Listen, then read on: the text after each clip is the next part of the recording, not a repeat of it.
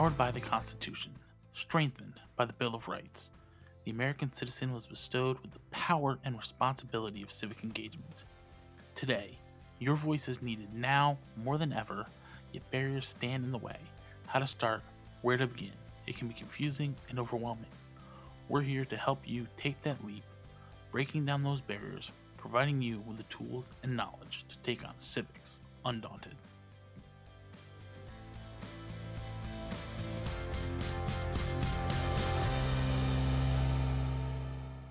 Hey everybody, it's Katie, the producer of Civics Undaunted, and I'm here today to introduce part 2 of the Jen Win Dotto episode. It's time to jump back in. So we've talked a lot about volunteer organizations, corporate work in this space. So I want to kind of zoom back out and look at, when we're doing this work, when we're in the weeds, it can sometimes feel very much like a heavy lift, and we're just always rolling the rock up the hill. And in some ways, a lot of times with this, you're always pushed, there's always another goal. But how do you measure success when doing internal activism, knowing that, let's keep with the lens of DEI, the work is never really done? Mm-hmm. It's definitely important to understand what your organization's drivers are. Like, especially for DE&I, I've seen it measured in so many different ways. And I've been flexible with the different teams I work with to be able to measure it differently, but also benchmark each other, the different drivers, so that we can align where necessary, have like the same measures across the board. And it's also being able to know when to take a tactical pause to reassess your goals or reassess your strategy too, because especially if you're trying to do internal activism in a space where the metrics are changing or the priorities are changing, it's okay to take a tactical pause and okay, what are the new goals, and be ready to challenge if they're changing too much, because if the target's always changing, we're never going to be successful. So having that relationship with your stakeholders to talk about what those drivers are, what type of success do we want to see, are these, it's back to SMART goals, are they measurable and time sensitive, accurate? I can't remember the full acronym right now, but definitely just making sure that they're measurable where possible. Yeah, I'm a fan of when organizations have a way to measure organizational effectiveness, whether it's through surveys or through different tools that the organization might have, because then you can say, all right, today, this is what the measure is. In 1 year, are we the same? Are we different? Did we do better? Because then you can actually say, and that's especially what I encourage when we do DE&I work and try to measure, because we want to put numbers where possible, but also measure it through actionable ways. Perfect.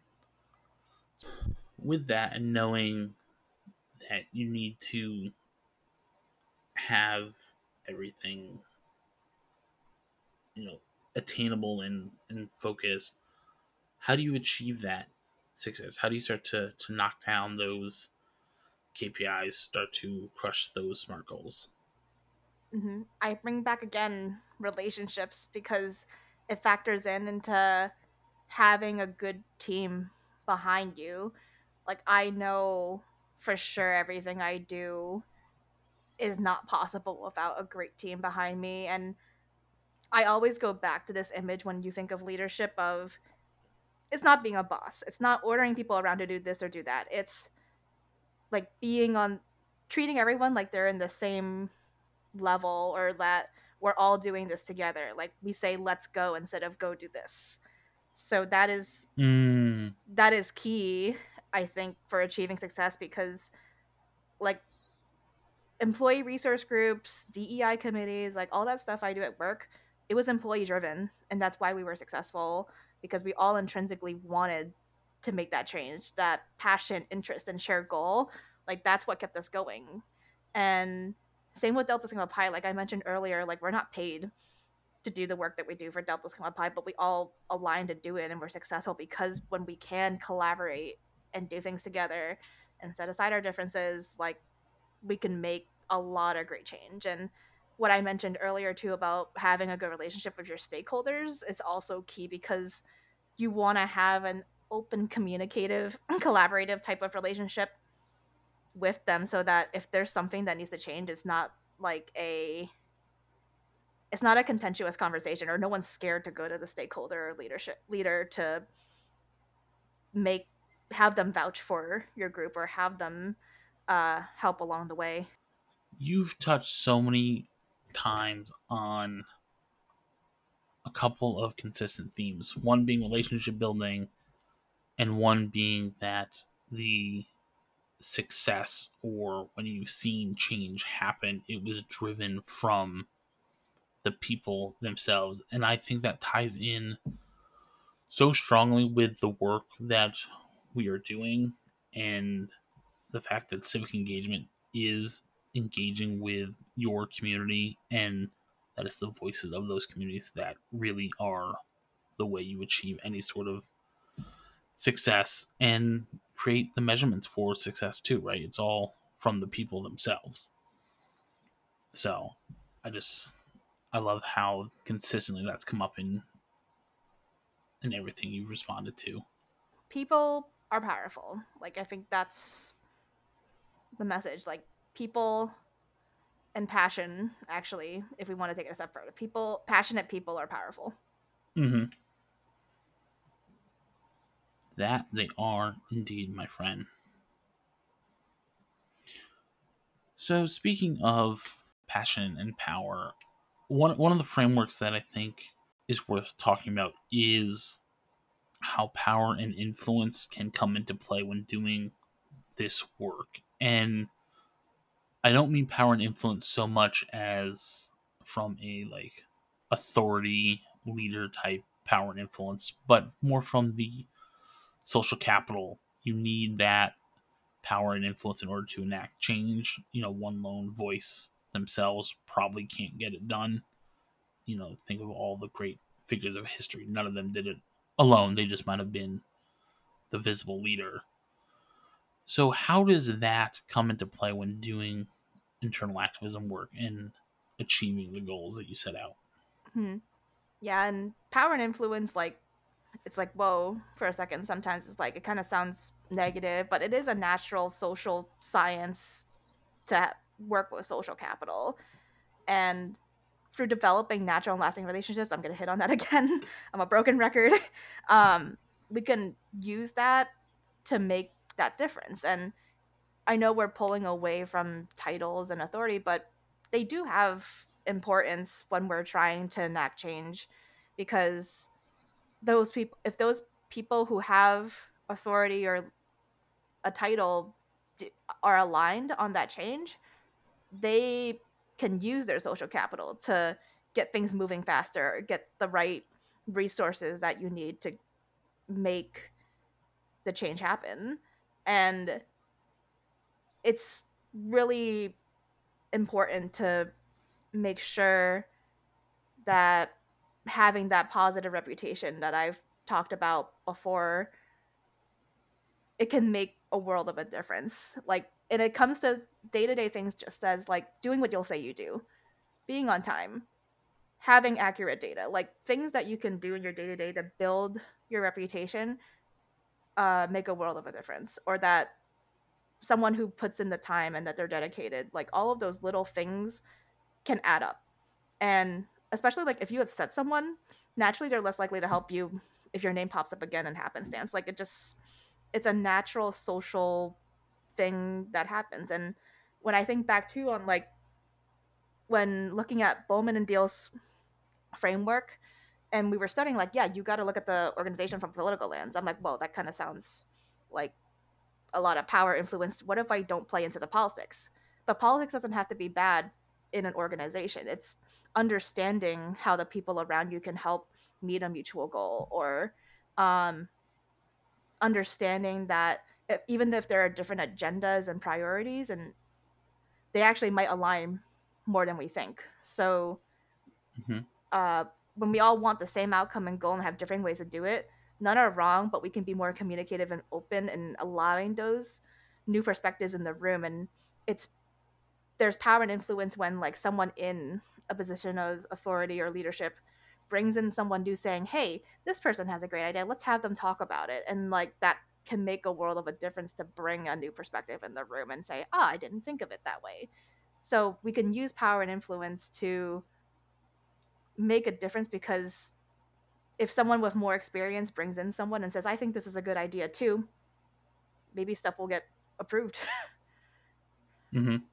And to add on to that, in terms of your internal politics commentary, is I think there was a human element to the fact that everybody wants to be part of the change, so they don't want to be left out. It's really sometimes as simple as they just want to know what's going on, so they can be part of it. When it comes to navigating the internal politics of an organization. And it's why when I think of transparency too, it's just as simple as remembering to communicate what's going on.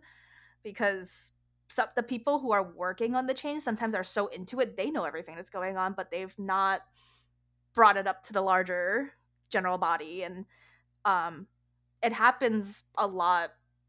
I've seen it happen a lot in many of the different organizations I've worked with. And it's not a fatal flaw. It's just remember, like, okay, have we communicated this out? Do we have the mechanisms or places to be able to share, like, okay, here's what's going on this month, here's what's going on next month, Mm-hmm. here's the overall strategy. If you want to help, let us know. If not, you've been given the information. Yes, I can personally attest to the importance of having, like, you can make all those plans that you just highlighted, the calendar, the timelines, all that stuff. Make sure it gets delivered to who it needs to be delivered to.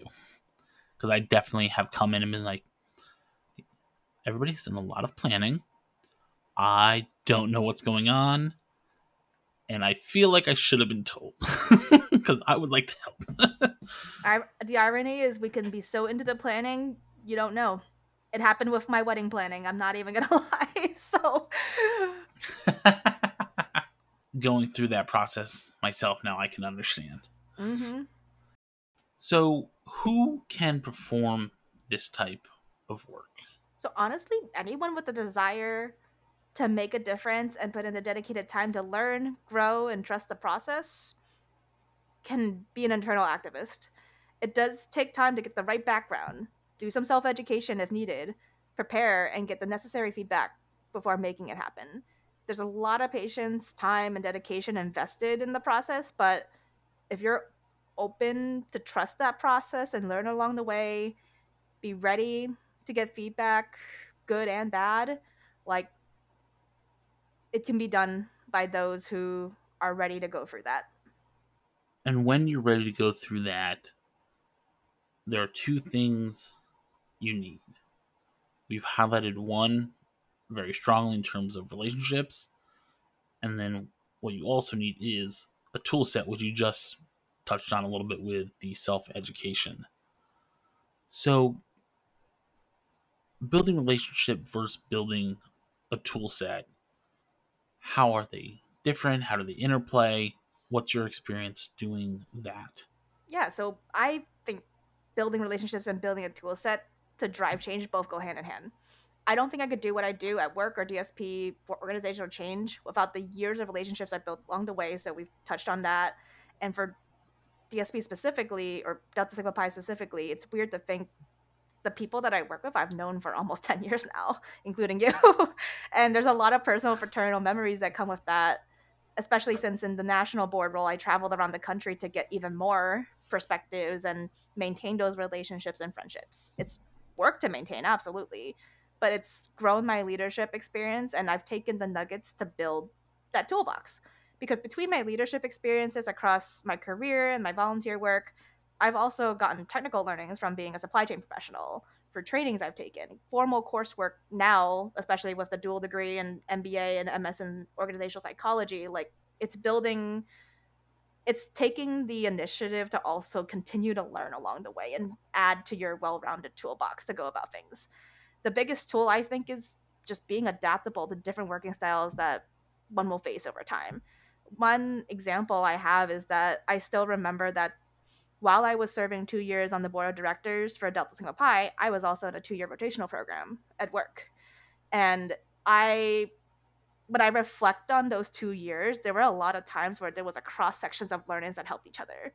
So, for example, during the rotation program, I gained a lot of analytical, technical, supply chain skills that made me a stronger, like procurement, sourcing, all the things I was doing at my job, and it applied to me being a stronger leader in Delta Sigma Pi because I was being more analytical and technical when having conversations, looking at cost, looking at budget in that board role. Meanwhile, when I took board trainings on leadership and diverse working styles, I applied those as I rotated through 4 different teams over 2 years to drive change management, work on different projects, and along because I was successful in those projects, they helped build lasting relationships and a positive reputation for being a change maker at my company. And it's now 6 years since I started working there. It all connects. So it's not just being the social butterfly and having those good relationships, but it's also having the skill building on the side, the technical, if needed, like experience to gain that reputation, to show that you know what you're doing. And I'm very grateful that both my career and volunteer leadership opportunities have meshed very well together in that way. And that icing on top is just now having master's degree coursework that I'll be finishing in the next couple of years to continue that education. We're never done learning. So always continue that forward. Amen to that. I think what you just stated really encapsulates the fact that there is no life experience that isn't valuable and that you can't then take forward to something else in your life. And for everyone listening, I just want to hammer home that even if you feel that you are not ready, have the courage to get involved because it will teach you something that can make you better and will definitely bring success in the long term to whatever kind of change you're trying to make within your communities. It's even better when it's something you're passionate about because then you're having fun with it and you're still learning and gaining experience. So if you have any cause you care about, you can go out and like be around it. Everything from just if you love dogs, find some dog related things in your area to get involved in. And like I know, for example, in my area, we have something called Paws in the Park. Like that's an organization, that's an event Mm-hmm. where they have an organization, volunteer organization that puts on that event every year. You can volunteer with them. Like it's amazing what you can find out about simple interests, passions, things you like. Shoot, I love food. Well, yeah. No, I was just going to touch on the fact that you're a foodie, and so you've started Yelping, and maybe we should take a couple minutes to discuss how you have taken your just. I'm assuming, and feel free to correct me if I'm wrong, that it started with just the standard. You wanted to Yelp review your food experience, and now you're using it to promote local businesses of people in your community rather than just chains and trying to highlight everything. So tell me a little bit about that whole experience. Yeah, so Yelply's really fun. If you love food, we can talk. And I can tell you more about how to get into the Yelply program. And it's a community of people who really just want to support. It's not even just food. Like you can write a Yelp review about like going to your local Stop and Shop just because you like that location. Why do you like that location? Or going to your farmer's market and you want to write a review about that farmer's market. Like there's so many things you can promote. And I've gained this philosophy that if I really enjoy an experience and it's a local business, always want to leave a review because that's the least I can do after having that experience. And I don't typically actually leave a lot of bad reviews because if I didn't like the experience, I won't tear down the business. I want to promote it. We have events in the Yelp Elite community that are like helping to promote a business who wants to continue and grow in the area. I've learned about so many different businesses from fellow people, and I go out and try them, and it's like there's that assumption that you need to spend a ton of money and eat out all the time to be involved in this, but no, it's just like supporting it, going to an event, and like just kind of spreading the positive message. And I've know of people who are like, oh, I never heard of this place, let's go try it, and people will try it after that. It's creating positive local economic growth for the businesses around us. And um, even that's something that I think most people can get behind. Small things that end up becoming something bigger, because I love the Yelp Elite community here, and I've met a lot of people that do really cool, interesting things that they also benefit their community from. And like, you don't have to be a full-on influencer to do it, but you can do it in your own way. You don't have to be a full-on influencer, but everything. I mean, like Right. social media influencer.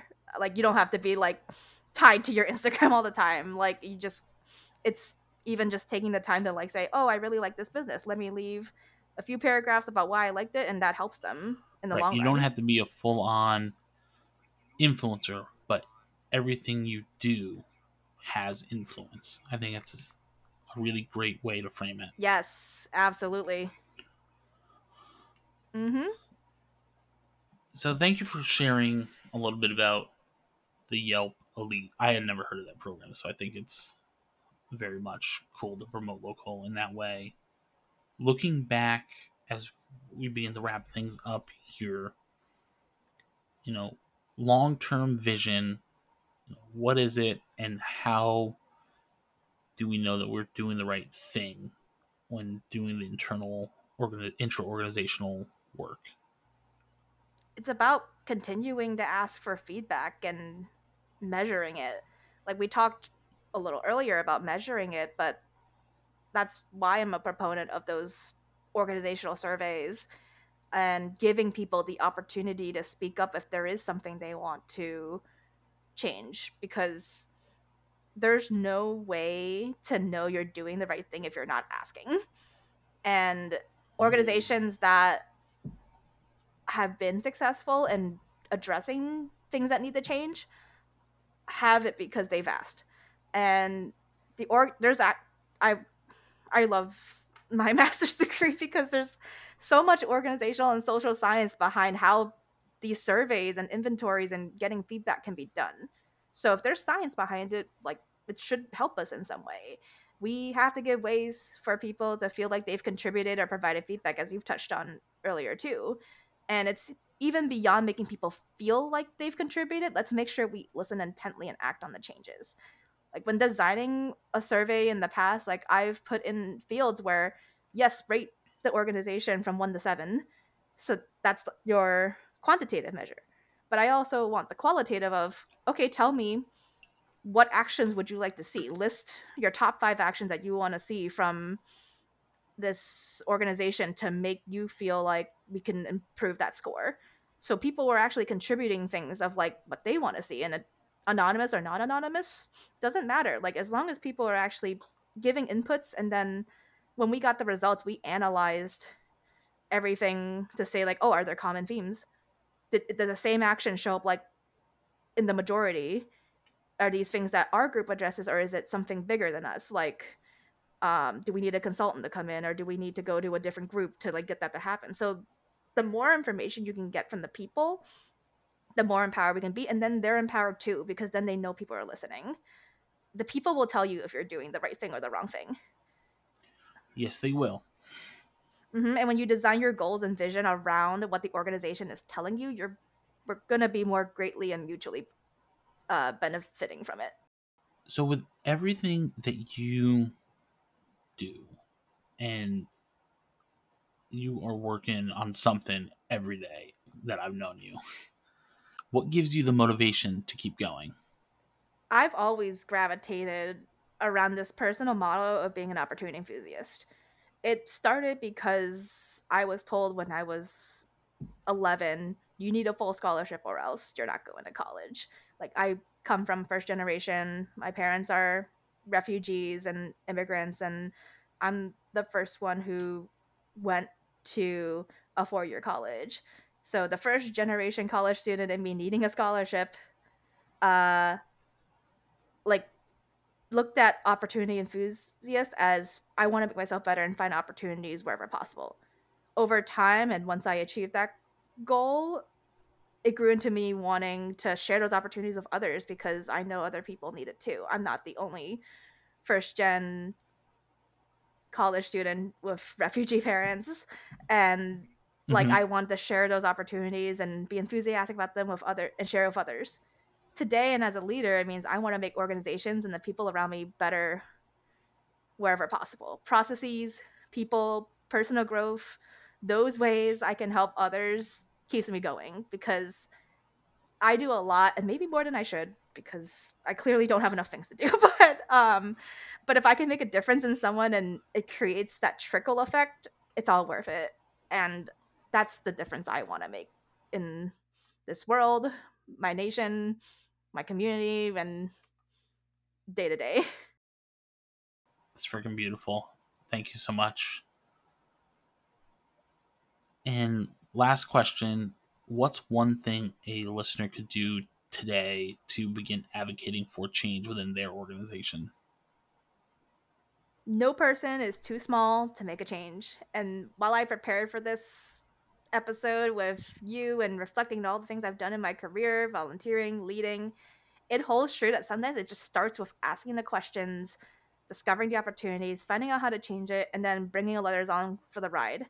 I got so passionate about it that I ended up studying it as part of my master's degree. So I can't change the world on my own, but I can hopefully help someone else join me in that journey for those causes that I care about, that they care about, to make the communities, organizations we work with and work for better, and so that the people around us can have the best experience possible working with those organizations. So if you have an idea, just share it with someone. That's the first step.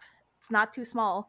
You never know, it could be something so much bigger and better, and we want to be the change we want to see in the world. Well, you heard it here first. If you have an idea, share it. Jen, thank you so much for taking time to talk with me, answer all these questions, really share an important aspect of civic engagement, and good luck with finishing out your master's degree. Thank you for having me, and this was a lot of fun. So also, before we stop listening, just make sure you're supporting the Civics Institute too. Thank you so much, Jen.